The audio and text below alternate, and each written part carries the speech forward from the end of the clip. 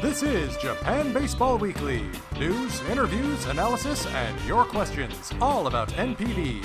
And now, your hosts, Johnny Gibson and Jim Allen. Hi, and welcome to the Japan Baseball Weekly podcast. It's for the week of February 19th. I'm John Gibson, and with me on a Friday night at a decent hour is Jim Allen. What's happening, dude? Not too much. I was off today, so that's I guess the unusual thing about Friday, but I'm good. Yourself? Dude, you're off every day, if you know what I mean. Hashtag HighHeat. Tell me, don't be sharing my secrets with the world. You know, like people say, "What day are you working?" And I go, "Let's see. Well, the schedule says." The Survey says.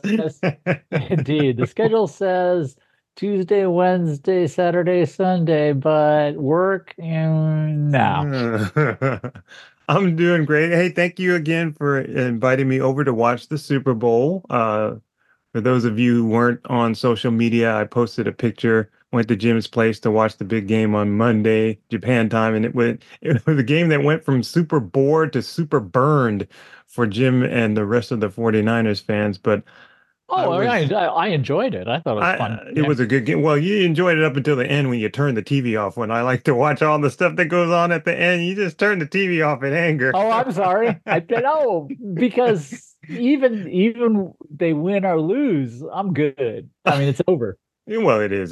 So that's okay. I recorded the game. I went home and watched all the post-game festivities on my TV, so it's all good. And I still haven't had to sit through the halftime performance. My wife usually likes to watch that, and I've always had to watch those, but she didn't have time, so I haven't seen it. So that's good. Anyway, thank you again. Thank you again. It was a good time. It was a good time. Thank you for the sweets. You're welcome. You're welcome. On this week's show, we've got a chat with former Carp and Lions pitcher Deunte Heath. We look at the Samurai Japan team ahead of some games against a European team, and we take a quick look at camps and hit some high heat. So let's start swinging. Clearing the bases!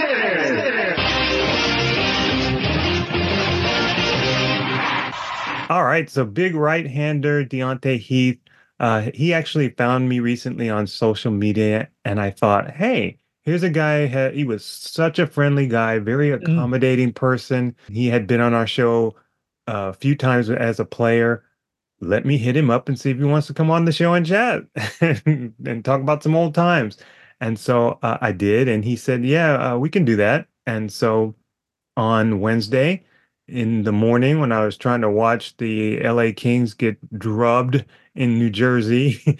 And so it was a good thing that we were talking because I wouldn't have wanted to sit through that game, having that been the only thing on my schedule that day. So it was perfect planning. You know, you plan out when your team's going to lose and you have to be busy and can't concentrate on it. That's the perfect time. But anyway, when Deunte was a player, I think he was, let's say, a little bit careful with his comments, as a number of players are. Not like the Yomiuri Giants, whose comments tend to be sanitized, but in a different way. I think Deunte was just a little bit careful. I think a lot of players are just mainly concerned about saying the wrong thing or generating bulletin board material or finding their team having to apologize for something they said. And so they're very careful. But this version, I think, of Deunte was a little more candid and a little more forthcoming. And we discussed his time with the Carp and the Lions and about NPB, and it was fun to catch up. And then one thing before we go to the chat, I was using two devices to record, but I didn't start the backup one until a couple of minutes in, and the backup one turned out to have the better sound quality. So you'll hear a switch over toward the beginning. Explains it. Yeah, toward the beginning that the sound quality gets a little bit better. But let's take a listen. Joining us for the first time in a long time is Deunte Heath, formerly of the Carp and of the Lions. How are you doing, man? It's great to see you. Good and yourself, John. How are you doing? Man, except for this aging thing, that this terminal disease called aging, I'm doing all right. That's a good thing. Well, that's everybody says. Hey, man, it beats the alternative. Exactly. All right. So now, let's get into it right away. You look back on your NPB career or your time in Japan overall. What are some of the thoughts that go through your head? Oh, man. It's all all first started, in Hiroshima, and the fan base in Hiroshima, Cebu, just in Japan, period, the way they support baseball and go about their business in baseball kind of stands out to me, and the culture, everything about it, the food, the way they go about the game, the way they prepare for it. All right, so what are some of the great memories that you had, and maybe some of the not so great memories? The great memory, I'll say, the first game with Hiroshima. I'll never forget, my first experience in Japan, the all-red uniforms going against the Tigers, pitching in pitching in that stadium down in Kobe against the Tigers. The big tournament they have with high school baseball. Right. Getting to experience that, seeing that, the culture and that. And then we're going over to Cebu, fast forward, going over to Cebu Lions, and, making the playoffs in 18 and 19. And, winning division and sharing that experience with those guys there and competing. Yeah, I know a lot of people come over and they think, Japan is going to be a little bit easier than what they experienced, and it just isn't. It just isn't. So now we often see that teams want to win, but what was the difference between the Carp and the Lions organizations when it really came down to proving that you want to win more than anything? I say with them, I just felt like when I was with Hiroshima, we had a younger team. We had a younger team who was still kind of putting it together. Like, for an example, Suzuki now that's with the Chicago Cubs. It was his first year. He was a rookie, outstanding player. But, you can tell he was good, but he wasn't. You can tell he was one of the guys, but he was just young. So I felt like it was a younger group there. And with Cebu Lions, I felt like it was a more team full of veterans. Just needed a couple pieces here and there. And I guess you can kind of compare it to the States. Hiroshima, as you know, it's a National League team, the hitters hit. And with the Lions, it's like the American League team, the DH. So I feel like they had the hitters and, just needed pitching here and there. Gotcha, okay. So they just needed less at the time. Now, the Giants in the Central League and the Hawks in the Pacific League, these are two organizations that really focus on the importance of winning games, whether it's a spring training game or a practice game, it doesn't matter. What was your sense of this notion and this policy of wins in NPB? Going against those two teams, like you said, is just the tradition to win. And you can see that. And the fan base is great everywhere in Japan, but I think when you go to the Hawks and the Giants, you can tell the difference. It's a different atmosphere there. But you can tell also with the organization, they, both of those teams has a lot of money and they show it with the players that they get. They need something right away. They have it most of the time in the minor leagues. If not, they're going, across the waters to get them, and they're getting big-time players. Now, you say you can sense a little bit that there's something different in terms of winning. What can you sense as a player just being on the field? It just seemed like at those two places, like it's hard to beat them at home, at the Giants' place and at the Hawks. And, once those crowds get going, it's hard to stop them. Now, you spent some time in the Indie League with the Thunderbirds in Toyama. What was that experience like? Oh, man, that was an experience for me. It was more so the countryside of Japan, as you know, like with the MPB teams, how we go for like a couple games out of the year, we go to the countryside, but I was, living in the countryside. So it was good to see another side of Japan and travel, but it was a great experience. It's not the MPB at all, but you still have, smaller fan base, but they're still loyal fans and love baseball. But the work ethic is still the same. Okay. So the players are working just as hard. They're just not as talented, but the work is the same. Yes. And some players, before they get to the MPB, they play in, those leagues or with some of those teams. Gotcha. Like, for example, Genda with the Lions. He started in, the Industrial League, I think. Yeah, that was different, but yeah, definitely. There's some guys, I think Kakunaka with the Marines is the guy. And actually, the guy that's with the Tigers now, the bullpen guy, he was actually in Toyama my first year. He's with the Tigers now. Okay. He's with Team Japan. Asiyama? No, what is his last name? Big pitcher, right? He's in the bullpen. Oh, yeah. I know. But in Toyama, we called him Young Boy. That was his name. Young Boy. Yes. Yuasa Atsuki. Atsuki. There you go. Yeah. Okay. All right. Now I understand the Indie League is a lot different, so I'm assuming you had a different experience with interpreters and maybe dragging the field and involvement with equipment and things of that nature. How was that for you? All the above, minus the interpreter. We didn't have an interpreter there, but we were fortunate in Toyama. We had Daishi. He's actually with Chiba now, like doing scouting, and he spoke English, so he helped us out with that, with the translation. But the dragging the fields, taking care of the fields, it was different. Like I said, it's not the MPB, so it just made you appreciate, those guys in the MPB, the grounds crew, and guys behind the scene that you kind of take for granted sometimes. Yep, I know. Now, Jim always talks about like non-American players who go to foreign countries to play and that transition. So how was that transition when you played in Japan, and how was that transition when you played in Mexico?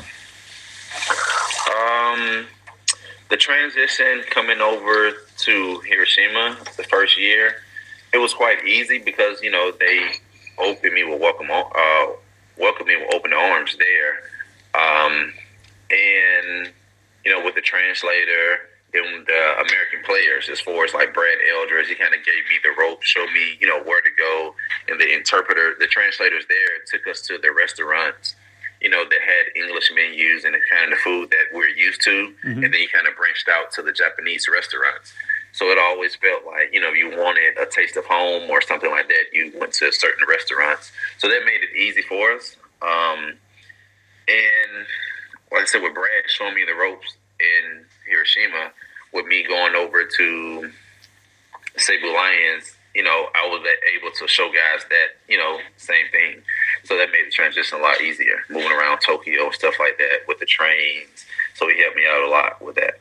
So how did that whole experience impact your experience in Mexico? In Mexico, it was night and day, actually. There, in Japan and Mexico, it's still the same game as baseball, the game that, we're playing. But there, the language barrier, it wasn't as bad because the guys spoke English. A little bit more guys spoke English, so that helped out. But with just being in another country, it was the same. When you hear the fans yelling, you don't understand what they're saying, whether it's Japanese or, Spanish. So it kind of helped you focus a little bit more, I feel like. Okay. Now, I believe your career overlapped with Takahiro Arai with the Carp one season? Yeah. So I love him as a manager. What did you see in him that might have suggested that he would one day have a role as a field manager? He was just a leader. You can just tell. He was there with, I'm drawing a blank. Now, that was the year, that was 2015. That was 2015 because he came from Hanshin Tigers. But he connected with everyone, whether they were Japanese or foreign players. He made the connection with them, and he just brought that veteran presence to the field every day, whether he was doing good or bad. Mm-hmm. So that leadership role. Now, I see guys too, and I'm thinking, how do you look at a teammate or a coach and eventually say, that guy would make a good manager? What are the qualities that you look for? I think with them just knowing the game and the way they interact with the players. Usually the pitchers kind of stay towards the pitchers and hitters, stay towards the hitters. But we have that one player that can mingle with both. I think that's what makes them, great managers. They see both sides of the game. Gotcha. Now, how come you are not on the field as a coach or a manager? Right now, just trying to make the transition to see, what's next. But it's been on the mind about doing that, but just haven't took that step yet. Well, let's get the shoes on and get it going. Well, what I would like to do is actually like someone like in my position that was in the States. I was up and down the big leagues, AAA, and I would like, and with my experience with going overseas to Mexico, Brixton, and the KBO, and then in Japan to like help guys like do the scouting with that to get certain players to come over, because like you said earlier, it's not for everyone, and people think when they come over it's it's a step down, and you're starting to see that now. It's not. Yeah, in some cases. Yep. All right, last one. What's your take on so many Japanese players going to the big leagues now, from Kodai Senga to obvious superstars and two-way players? Man, it was a pleasure, playing against those guys and seeing them. I mean, you knew they had that it factor, and now it's just opening up the eyes more over in Japan, and we're doing it. It's like some of us, the 4A guys, what they consider the guys going over to Japan, we're going there, and they're coming to the major leagues. But I think, it's a great combination because, it's no secret they work harder than the guys in MLB. Sometimes I think is maybe not the smartest way to do it. The way they go about it, maybe do it a little too much, work too hard. But it has its pros and cons, because you have off days over in Japan. The travel days is lighter. So I think with those guys coming over, they have to get adjusted to that. The travel, the BP, shagging for BP is some of the pitchers, because in Japan you come out, the pitchers throw, run, and you go in before they even start hitting sometimes. Yep. So that's an adjustment. Sure it is. All right, Deunte Heath, we enjoyed watching you play here in Japan, and certainly enjoyed this chat. Thank you very much for taking the time. I know you're busy. All right, thank you. Thanks for having me. All right, thanks again, Deunte. After the chat, he said, how long is this going to take? And you can hear his kids. He's got two kids, a boy and a girl, and I think they're teenage kids. And you can hear some noise in the background, but they all settled down, and then he was able to get into the chat. But after, he said, how long is it going to take? And I said, I don't know, 15, 20 minutes maybe. And we did the recording, and then he and I talked for another 30, 40 minutes afterward. Way to go. I had to listen to this recording twice to make sure I don't say anything about things that we talked about off mic, because I talked about so many things. But what stood out for you? Oh, gee, a couple of things. First of all, of course, when the sound quality improved, I thought, wow, how wonderful is it to hear him again? Because he was such a pleasant guy and such a cheerful person. He still is. I know. and that hit back to me how much we miss him. He's part of this generation of players who's come to Japan and have made Japan a better place by coming here. And so we're proud of them all. And it was so great to catch up with him. A couple of things. I think I thought it was interesting. I know you kept trying to get to the question of what is it that makes, these teams with winning traditions special. And, and he did say the obvious one is one. Of course, they can go out. They have that lifeline. They have the money. The moolah, yes. The green. Well, it's a different colors in Japan. But. Yeah, indeed. But sometimes, and sometimes, of course, it ends up with getting guys like Juan Francisco who don't really want to be here. So that happens too. The Giants are notorious for getting poor value for their money, but that is an option that a lot of teams don't have. Okay, so there's that. But I thought the one thing that caught me was it's hard to come back against the Giants when the Giants are at home. And I think that is really true. The Giants fans are really not all that noisy until they're winning. It's like when everything goes right. Okay, that's a little pejorative, because I know there are Giants fans who are absolutely typical fans and nuts and loyal and so on. But most of the Giants fan behavior is a microcosm of my fan behavior, which they get excited when they're winning. And I mean, what I mean is, in reference to me, is if my teams in the U.S. are not doing anything, I'm perfectly fine. If they're bad, Wait, yeah, time tough. out. You're perfectly fine. Finish that sentence. Not watching them or paying attention to them. Sure, sure. Okay. I'll look and see how they're doing, Yes. usually partway through the season, and see how they're doing. And if they're doing well, then I'll be paying a little more attention. I'll be paying a little more attention. If they're doing well at the end of the season, I go, oh, this is fun. And if they're not doing well, yeah, it's normal. Okay. So that's the way Giants fans tend to be in games. They go to the game and it's an event and blah, blah, blah. And the Giants win. Oh, when they're winning, it's like, aren't we great? Aren't we fabulous? And they start making lots of noise. So I certainly believe there's kind of a switch there.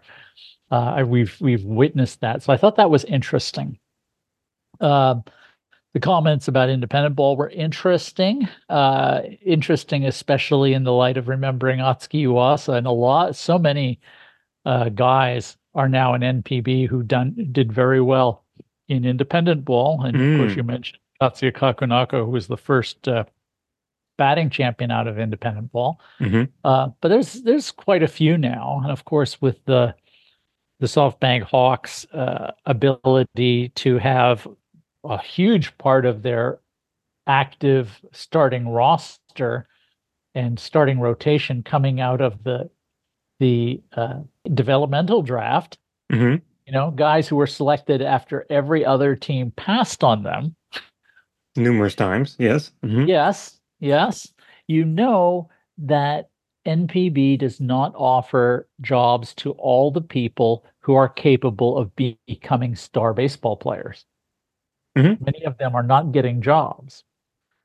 So it doesn't surprise me, even though the independent ball thing is a very small, it's an amazingly small thing, but it is quite fun, and the fans are small and few in number, but quite passionate. It is fun to watch. Okay, and the last thing I would want to say is talking about the future, about helping people go to Japan, and the one line he said, well, two lines he said, really, really got to me, because I completely agree. It's not for everyone. A lot of people think it's a step down, but it's not. I love that. That is such an, it might be a little step sideways, but for most people, it's a step up. Because if you're coming from AAA and partly in MLB, it's not appreciably harder than what you've been doing. Oh, sure. I should say it's probably appreciably harder than what you're doing. It's not all that less difficult than MLB, partly because it's in another country, but also because the best players in Japan are not all that different from the best players in MLB. So. Or at least, at the very least at AAA level. So yeah, you get that. So yeah, I like the notion that the Giants fans here in Japan are results-based fans, because I had said that for years. A lot of times, the Giants fans I knew would flip the game on in the 7th inning and yell at the manager for bringing in a relief pitcher whose name they didn't know. And if they were winning, they would say, "Don't bring this guy in." If it was a 9th inning, or and it was a close game and they gave up the lead or something like that, they would just yell at the manager. And I the game's not over. And that was when I really realized that I was really good at telling people how to root for their teams, but I did the same things when I was rooting for my team, so I wasn't good at taking my own advice. But I was really good at offering quality advice about how not to yell at your manager. All those things I did last season to you privately, right? Yelling about my manager in a text. Actually, I would comment that I would think last year the Giants fans were shouting about pitchers in the 8th inning that the Giants manager didn't know who they were because he couldn't get rid of them fast enough. and then would say, we don't. He knew he didn't know their names because he said, we don't have any pitchers. It's like, oh my. Old Tatsunori Hara. Oh, Oh we're gonna boy. miss him. Yeah. All right. So I guess the thing that stood out most for me is, I mean, it's just fun when we get to talk to these players after they've been out of Japan for a little bit and they Mm, bring up these the times that they remember. And to hear Deontay talk about Seiya Suzuki as a young player who, mm, he was good, but he was up and coming, so he was learning a lot. There was a lot of growth that had to be made, essentially, is what he's saying. And we always, I mean, for me, I just remember, oh, this Suzuki kid is pretty good. He's hitting for power. He's getting some clutch hits here and there. He seems to be good. He just seemed to be good right away for me. But you hear Deontay describe him as a young player, and I mean, for me, I just understood him to be saying that, look, this was not a polished veteran player. This was a guy who was still in the development phase, but he was good, and obviously I'm not sure that anyone knew immediately that he was destined for the big leagues. And I really think he's going to have a good season, a better season, or his best season in the major leagues this year for the Cubs. So we'll see. But just like Munetaka Murakami of the Swallows, I just think, we didn't know that this guy's going to play and have a good career in the major leagues. And we don't know that about Murakami, but we're pretty sure he's going the way the scouts love him. So that was one thing. And then I love Deontay's description about playing against teams like Yomiuri and SoftBank, just like you said, and how it was a challenge to play them on the road. And it just sounds like you go into these parks and you might face the ace, you might not be facing the ace, but you just know these players, just as Deontay said, they're doing something different. There's something different going on, especially on the road. So that makes it a big challenge. And I don't know. I guess the process is more like, let's get in there and try to get a game out of here and not get swept. And then if we get that one game, let's see what happens from there. That kind of approach rather than trying to go in and saying, hey, man, we're going to mash these guys and, whether it's a mm. good team or a bad team. So I'm just, you get a sense because, again, when these guys are active players, I don't think they want to give too much out and they don't want to give us too much information. But, every player says, we got to take it one day at a time. And then later on you hear them say, yeah, when I got the schedule, I used to look at this team and say, oh, wait, we got this going to be a win, this is going to be a win, this is going to be a win. And you hear these things after the fact, but they never say that when they're active players. They always say one day at a time, one game at a time. We got to stay where our feet are planted and blah, blah, bitty, blah, blah. Right, buddy. We know what's going Dude, on. dude, they got cliche quotas to meet. So do It's in you. their contract. We don't have Welcome. contracts at JBW, so that's a good thing. No, they're all by our own volition. But yeah, it was just really fun to hear Deontay talk. And the indie ball situation, remember I was able to Mm, go to Ishikawa Prefecture one time right. and talk to Julio Franco, and Mm, I saw all those guys dragging the field. I saw them collecting the baseballs after batting practice. I saw them doing all the little things. And you hear Deontay say, yeah, you get a different kind of new kind of appreciation for the ball boys and the grounds crew and all those people who make the games smooth and make the whole process go faster. And you arriving to the park, you got to get there early to drag the field. When you're in indie ball, you got to stay late afterward and clean up. And there aren't people taking care of you all over the place. He says it's different from NPB. And I want everyone to know out there is no the in front of NPB. We don't say the MLB, so don't say the NPB. I hear that a lot, even from some of the players who were here before. So let's erase that. But awesome talk, awesome chat. Loved talking to Deontay, and I'm yeah, so thank you glad for he doing hit me that. up. Yeah, yeah. Thanks so much, Deontay. All right, making a four-team transition. We have the Samurai Japan team playing some games next month in Osaka. The games are March 6th and 7th, and they have some sponsor-based name, but I'm going to just call them the Samurai Japan series. A couple of Mm. games against Europe. So this was your topic. You wanted to talk about something Yeah, specific. not so much. This is going to be Hirokazu Ibata is Japan's interim manager. Well, I mean he is the manager, but his You're job trying to get rid of the dude already, man? He just started. but he has the job through November. Well, everybody's signed to a contract when they take the job, right? It's not in perpetuity. I mean, No, but typically the job in the past was through the next WBC, and right. his was not, which was Okay. a very smart move because his experience had been uh, briefly as a coach. Yes, very limited coaching experience. Yeah, I He understand. coached with, yeah, so he coached a couple You got times with the national team, and I think he coached with the Giants as well. you got to earn it, So son. Earn it. no, exactly. But they had a bad result the first time they hired a manager who had no coaching experience whatsoever. We're Thank not you, here to talk about the Sadaharu, for that. past. We're We're not here not. to talk about the past. That was a different Okay. dude. It was a different dude. Okay. That was a different dude, and he's grown up too. So more power to him. But the but Ibata, he did a very professional job last November in his first work, and this is not going to be a huge challenge, but of course the big challenge is selecting the team.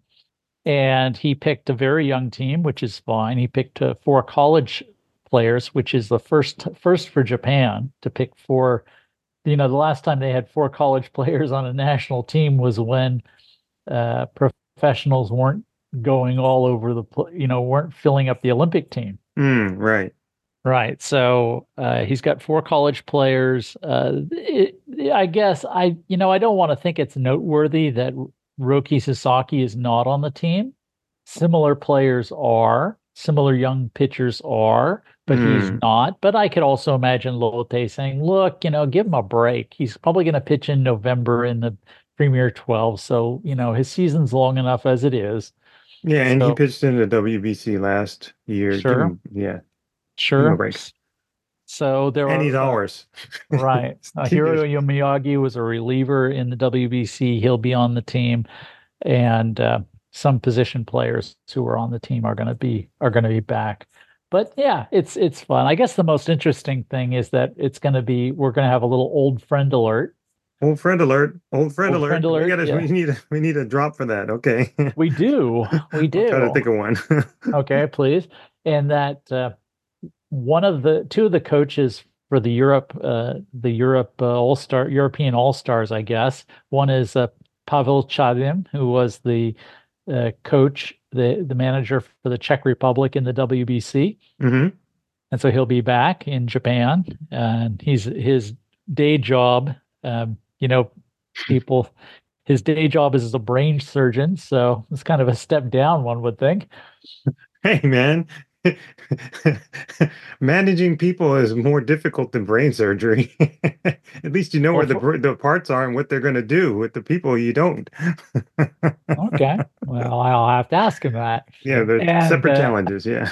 and the other is Alessandro Maestri, who will be a coach with the European team, and he's an Italian native, formerly played for Italy and the Oryx Buffaloes. The maestro. Yeah. Yeah, yeah, Awesome. Italy. Yeah, I used to love stories that had Italy international Alessandro Maestri in a baseball story. So he's back. Hopefully, we'll get a chance to talk with him. So that was really all it is. It's going to be it's but this is the thing. Japan is committed to these.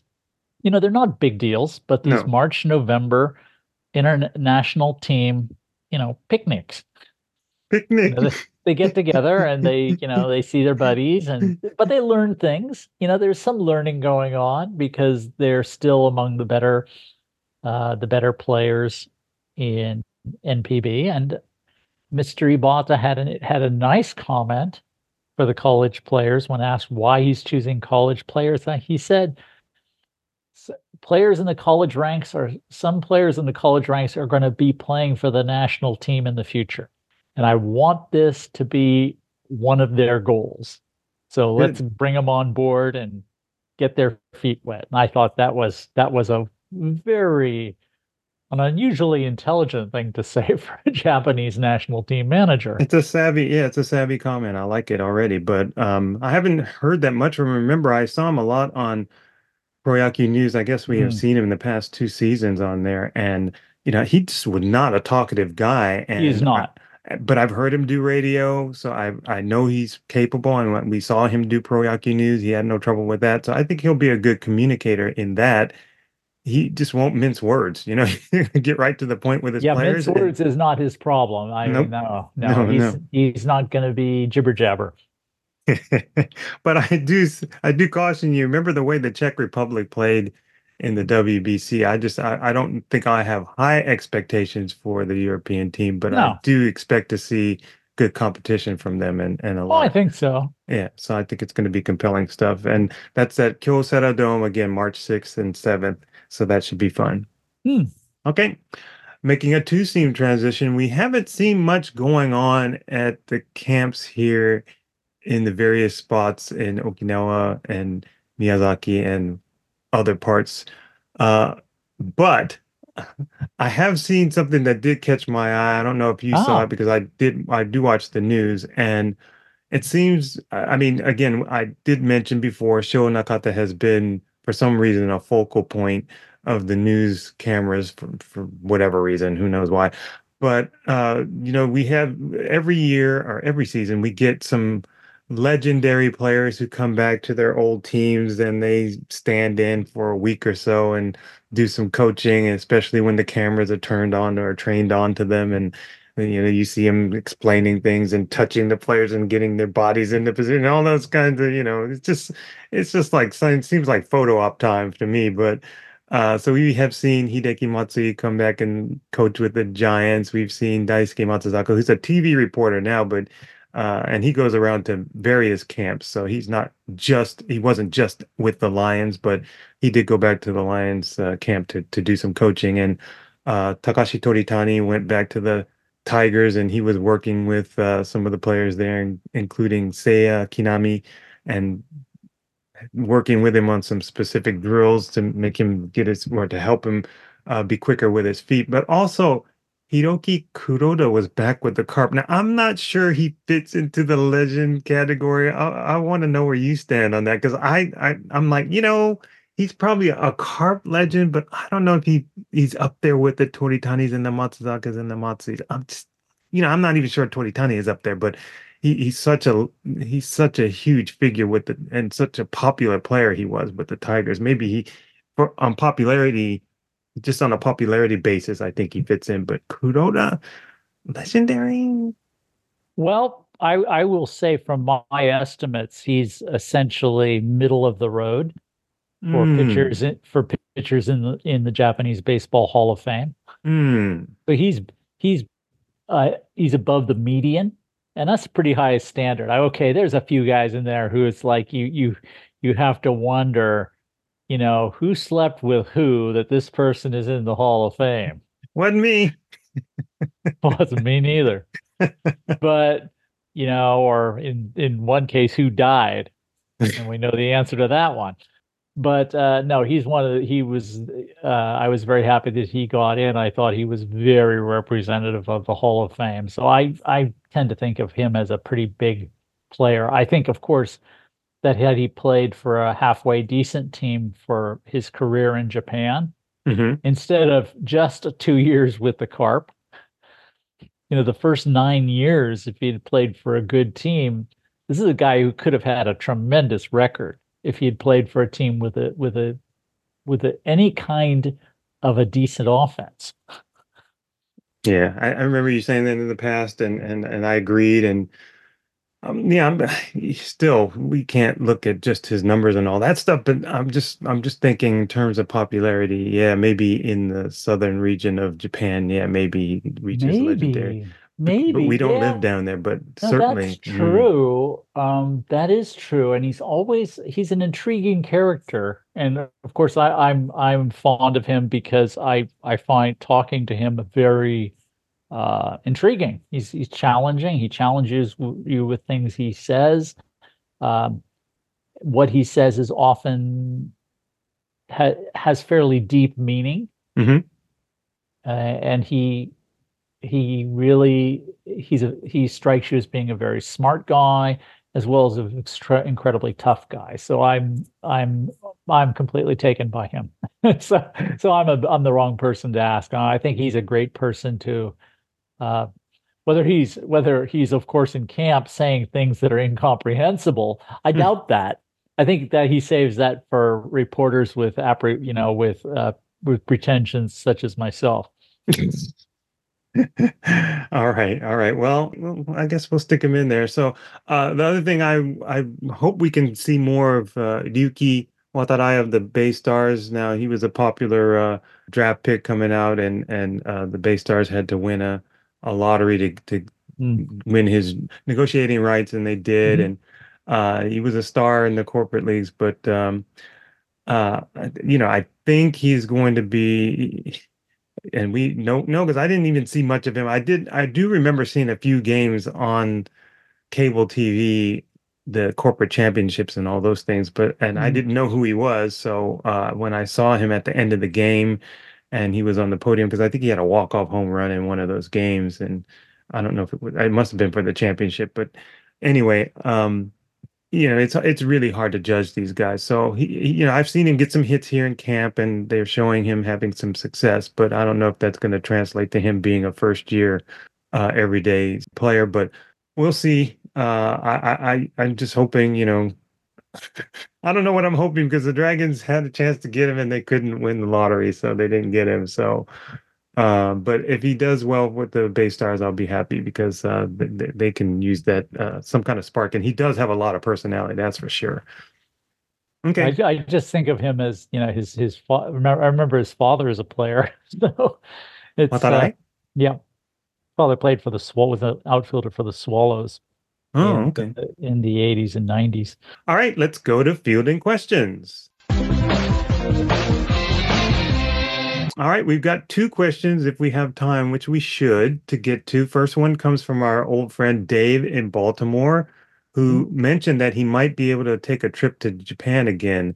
I think he said this year. So we definitely, Dave, are looking forward to seeing you. And this time I'll make sure Jim comes and we can go to, I guess, where did we go before? I guess it was Shake Shack, because that's the only thing I remember. And that's well, I ran into Dave. Dave passed me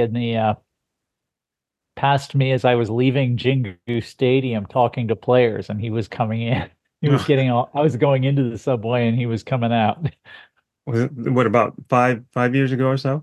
Yeah. Yeah, I think that's the last time he's here. So, all right. So Dave says, hey, glad to hear the new podcasts and congratulations on year 14. Got a question about the new farm teams that aren't really farm teams, the Ventures and the Albirex. The current draft rules for players who go to the corporate leagues or the independent leagues instead of NPB are graduating from college or high school is that they have to wait 2 or 3 years, respectively, before they can enter the draft again.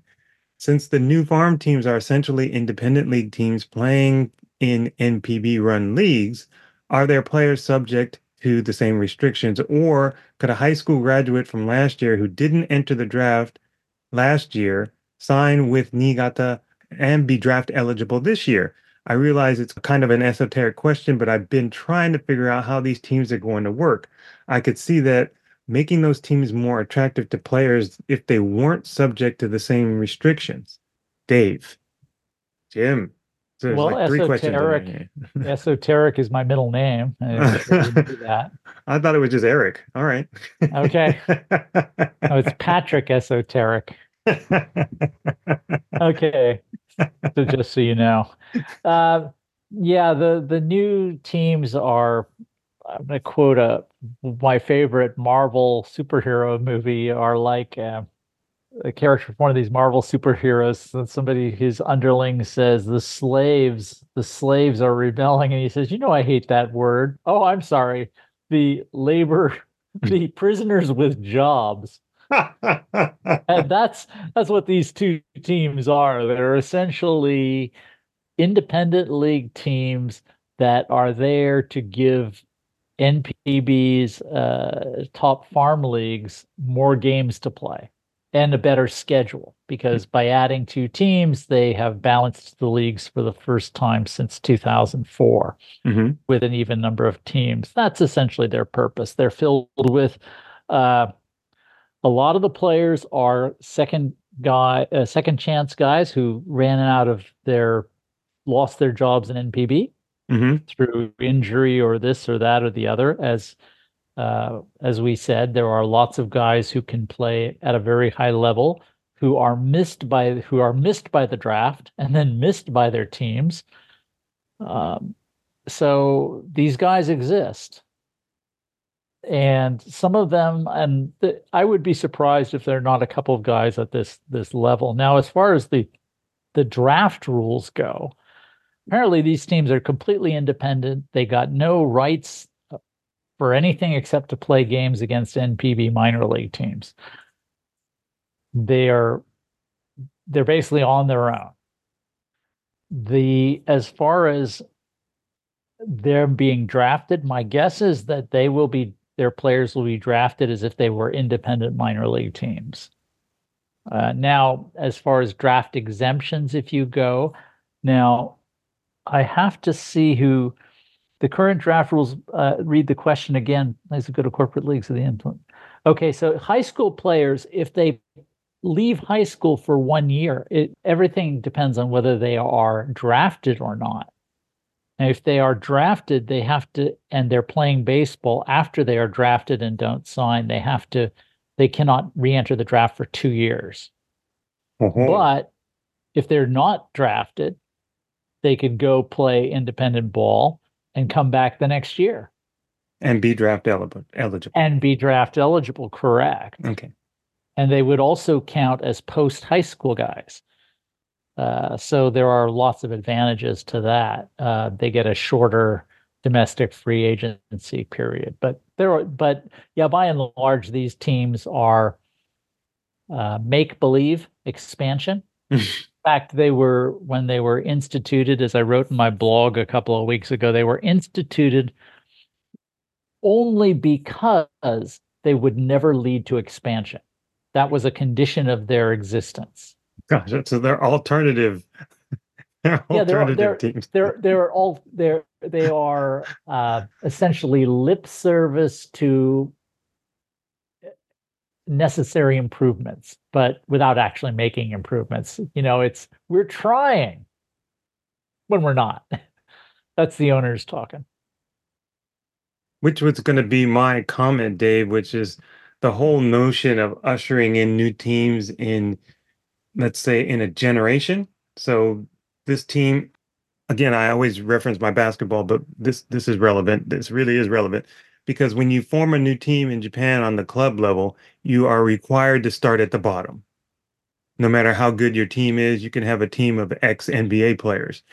And you all have to start at the bottom and work your way up to the division through the division. So Division 4 up to Division 1. And so you play some pretty bad teams and you can beat them, but you have to play there. So essentially, if you're ushering in new teams, it'd be interesting to see how they do this. But essentially, because it's a new team, it shouldn't be as good as the already existing teams, right? You're talking about new players, you're talking about young players, you're talking about old players, or as you described, players who haven't been able to make it so far. So essentially, we're ostensibly saying that they're probably not going to be as talented, but still, that team has to work its way up. So I think, you're ushering in a new team, and eventually, if there's a succession plan so that this team works its way through, not necessarily winning a minor league championship, but being competitive in the minor leagues. And then they say, okay, now that we have this team that's up and running and it seems to have developed and it has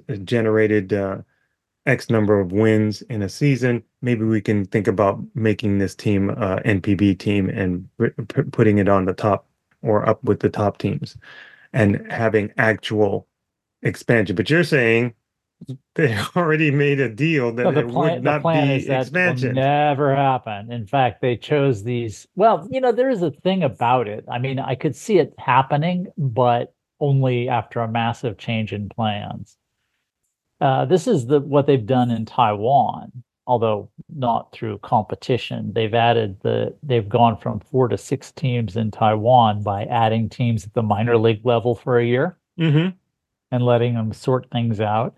And this will incrementally increase the number of baseball jobs in Japan, which is a good thing. Mm-hmm. And it will increase the level of professional competition slightly, which is a good thing. Always.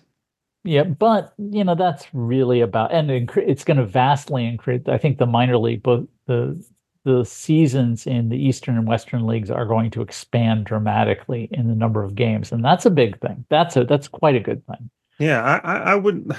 I wish there was a plan in place that the team has to play minor league games for at least 2 to 3 seasons, and then maybe have an opportunity at maybe some play-in games when, like a play-in series, if it can win a series against uh, the teams that finish in the top part of the minor leagues or play for the minor leagues Japan series, and I they could play one of those games, have a play-in, and say if you win those games, you can advance to the top division. I would have my choice would have been, yes, to think of something like that and start by having them take part in the NPB draft. Hmm. Yeah. I mean, there's lots of things. They could even have them take part in the developmental draft. There's no reason why everybody on their teams couldn't be on a developmental contract, since they're only playing they're not allowed to play first team games. Yeah. And make rules that, okay, if you want to, and that they could sell those players or trade them or whatever. Like actual minor league teams used to exist in America before Branch Rickey ruined minor league baseball. Yeah. So I mean, we're talking about fake expansion then. Yeah, It's not fake really or superficial at best. superficial. Yeah. Yeah.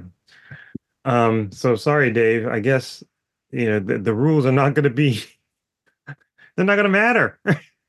Yeah. Because I would imagine if this team isn't going to, what are they going to do with the players who are first team ready then? Nothing. They'll probably go in, the players who are good enough to play in NPB will get drafted. And then what does the team get? Nothing.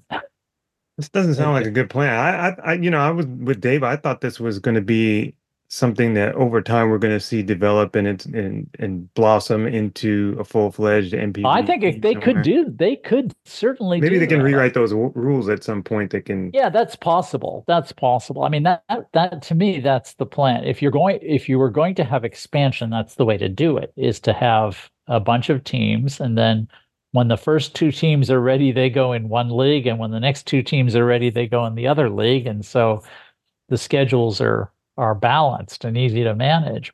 No, the But schedules wouldn't be balanced. Oh, you said 2 teams in each league each time. yeah, do it the So way they did in MLB, right? 2 teams in the Central League at once, and then 2 teams in the Pacific League. Correct, Okay. or the other way around, but Okay. do it the way they did it in MLB, which was to add two teams to each league at each time Okay. instead of one at a time, which is the way they would certainly do it in Japan because it's back asswards. Hashtag HighHeat. Back asswards.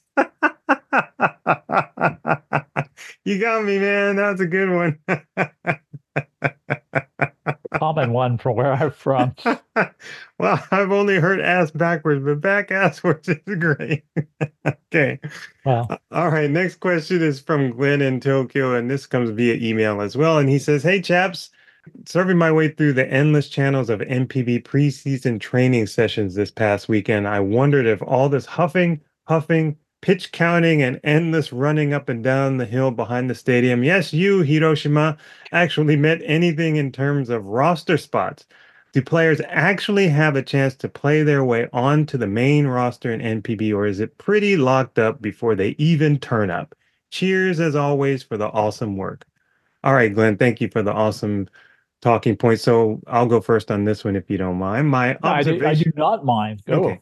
My observation of these situations is that they are all fluid. So no situation mimics another. There's not a team, like each team is different. They have different situations on their rosters. Their respective players are different. The star quality at the position of newcomers is different. So there's no situation that could fit any two players or any situation in which you could say, well, this guy is not, it can't, there's no way he can work his way onto a roster, because we've seen some teams bend over backwards to fit players who can hit into certain situations, and other guys who can't end up on the farm. So you can play your way in and out just depending on the team. But I think in the draft, there are legitimate upgrades in some of the pieces who come into some teams and their expectations placed upon those players. And certainly a talented young player can earn a spot. But we've seen some players who maybe came unexpected. I mean, Yoshinobu Yamamoto was a guy who came with Fourth. almost, huh?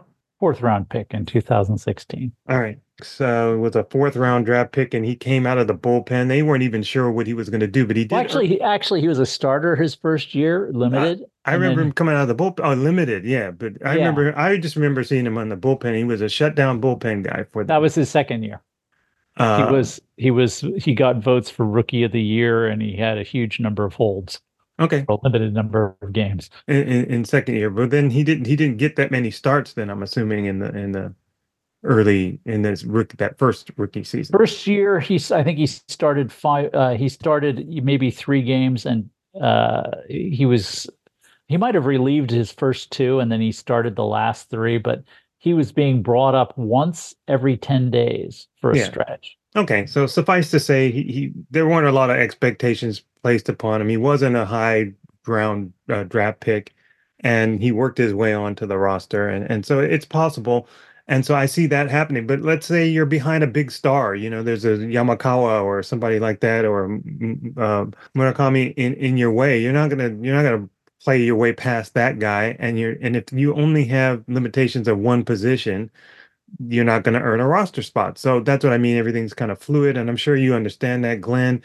And I'm pretty sure that when you look around at some of the rosters, that there are guys who, because let's say the incumbent player has more versatility than the up and coming player, if you're that good that they'll move an incumbent player,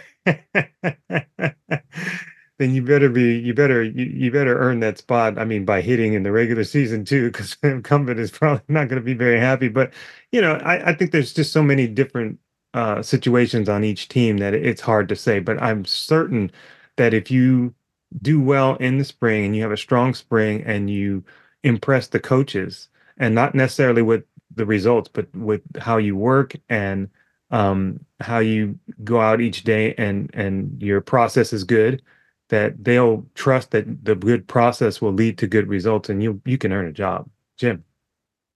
No, I think what you said is absolutely true. There are players who, lots of things. If you're a nobody, if you're really off the radar, it's very hard to make that leap to the first team, because it takes I think back guy like Tetsuya Matsumoto with the Giants, who was the rookie of the year. He was a developmental pick, and somebody got hurt, and so they needed to call him over. Send us somebody over from the farm team who's showing the proper attitude. And he was this guy just had tremendous attitude, and he hustled. And they thought, geez, this guy can actually play baseball. Okay, he's got an arm like udon. And he doesn't look like he could hit, but he could hit. He was a fiery guy, and he was a good ball player. And they said, geez, let's give this guy a chance. Now, that was in the old days of Tatsunori Hara, before he thought he was a genius, and that was his thing. He'd get guys from the farm team who could play and give him a chance. Many managers do not have that. They're basically saying, this guy's a minor leaguer. He doesn't belong here. We don't want him. But camp will sometimes put managers in a bind to where they have to give a guy extended spring training time because he blew away all the guys in the media who are watching him in camp. And sometimes when that happens, when a guy in spring training does so well that no matter what the team thinks of him, they have to use him. You see that about once every 10 years. Famous example was one year was Takeshi Yamasaki with the Dragons, a guy who chewed up Western League pitching year after year after year, did really well in the spring training, did well whenever he was with the first team, but they always found excuses not to use him. And then one year he hit like 440 in the spring, and the media couldn't get enough of him, and they said, okay, we'll hold our nose and put him on the first team roster, and he won the Central League batting home run title. Squeeze tight on those noses. Wait a second. And That smells good. Same thing happened with Shigenobu Bushima 10 years later. I think just 10 years later. With the Carp, yeah. Yeah, with a guy that a former pitcher that the Carp owner had for some reason did not want to see playing on his team, and would say he doesn't start. I don't want to see him in the field. He's a DH, period. And most of our games are not using the DH.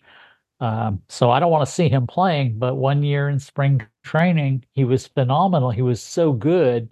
The Carp had no choice except to give him a chance, and he won a Central League batting title. So that does happen, but it's pretty rare. Usually it's a top draft, it's a high round draft choice, or it's somebody who's almost never because they had an outstanding farm record, especially if they played for the Chunichi Dragons or Hanshin Tigers or DNA Bay Stars, because those teams really couldn't care less what you do in the minor leagues. It doesn't matter to them. Yeah. So yeah, I think the crux of your question, Glenn, is well, we know he's a Tigers fan, so he's wondering if there's anybody out there who can make the Tigers probably, and the answer to that right now is I don't know, but I think Teruyaki Sato is gonna have a monster year. That's what I'm thinking. That's my prediction. So, but I did see Sheldon Noisy had a knee problem, so there might be some space in the outfield for someone if they.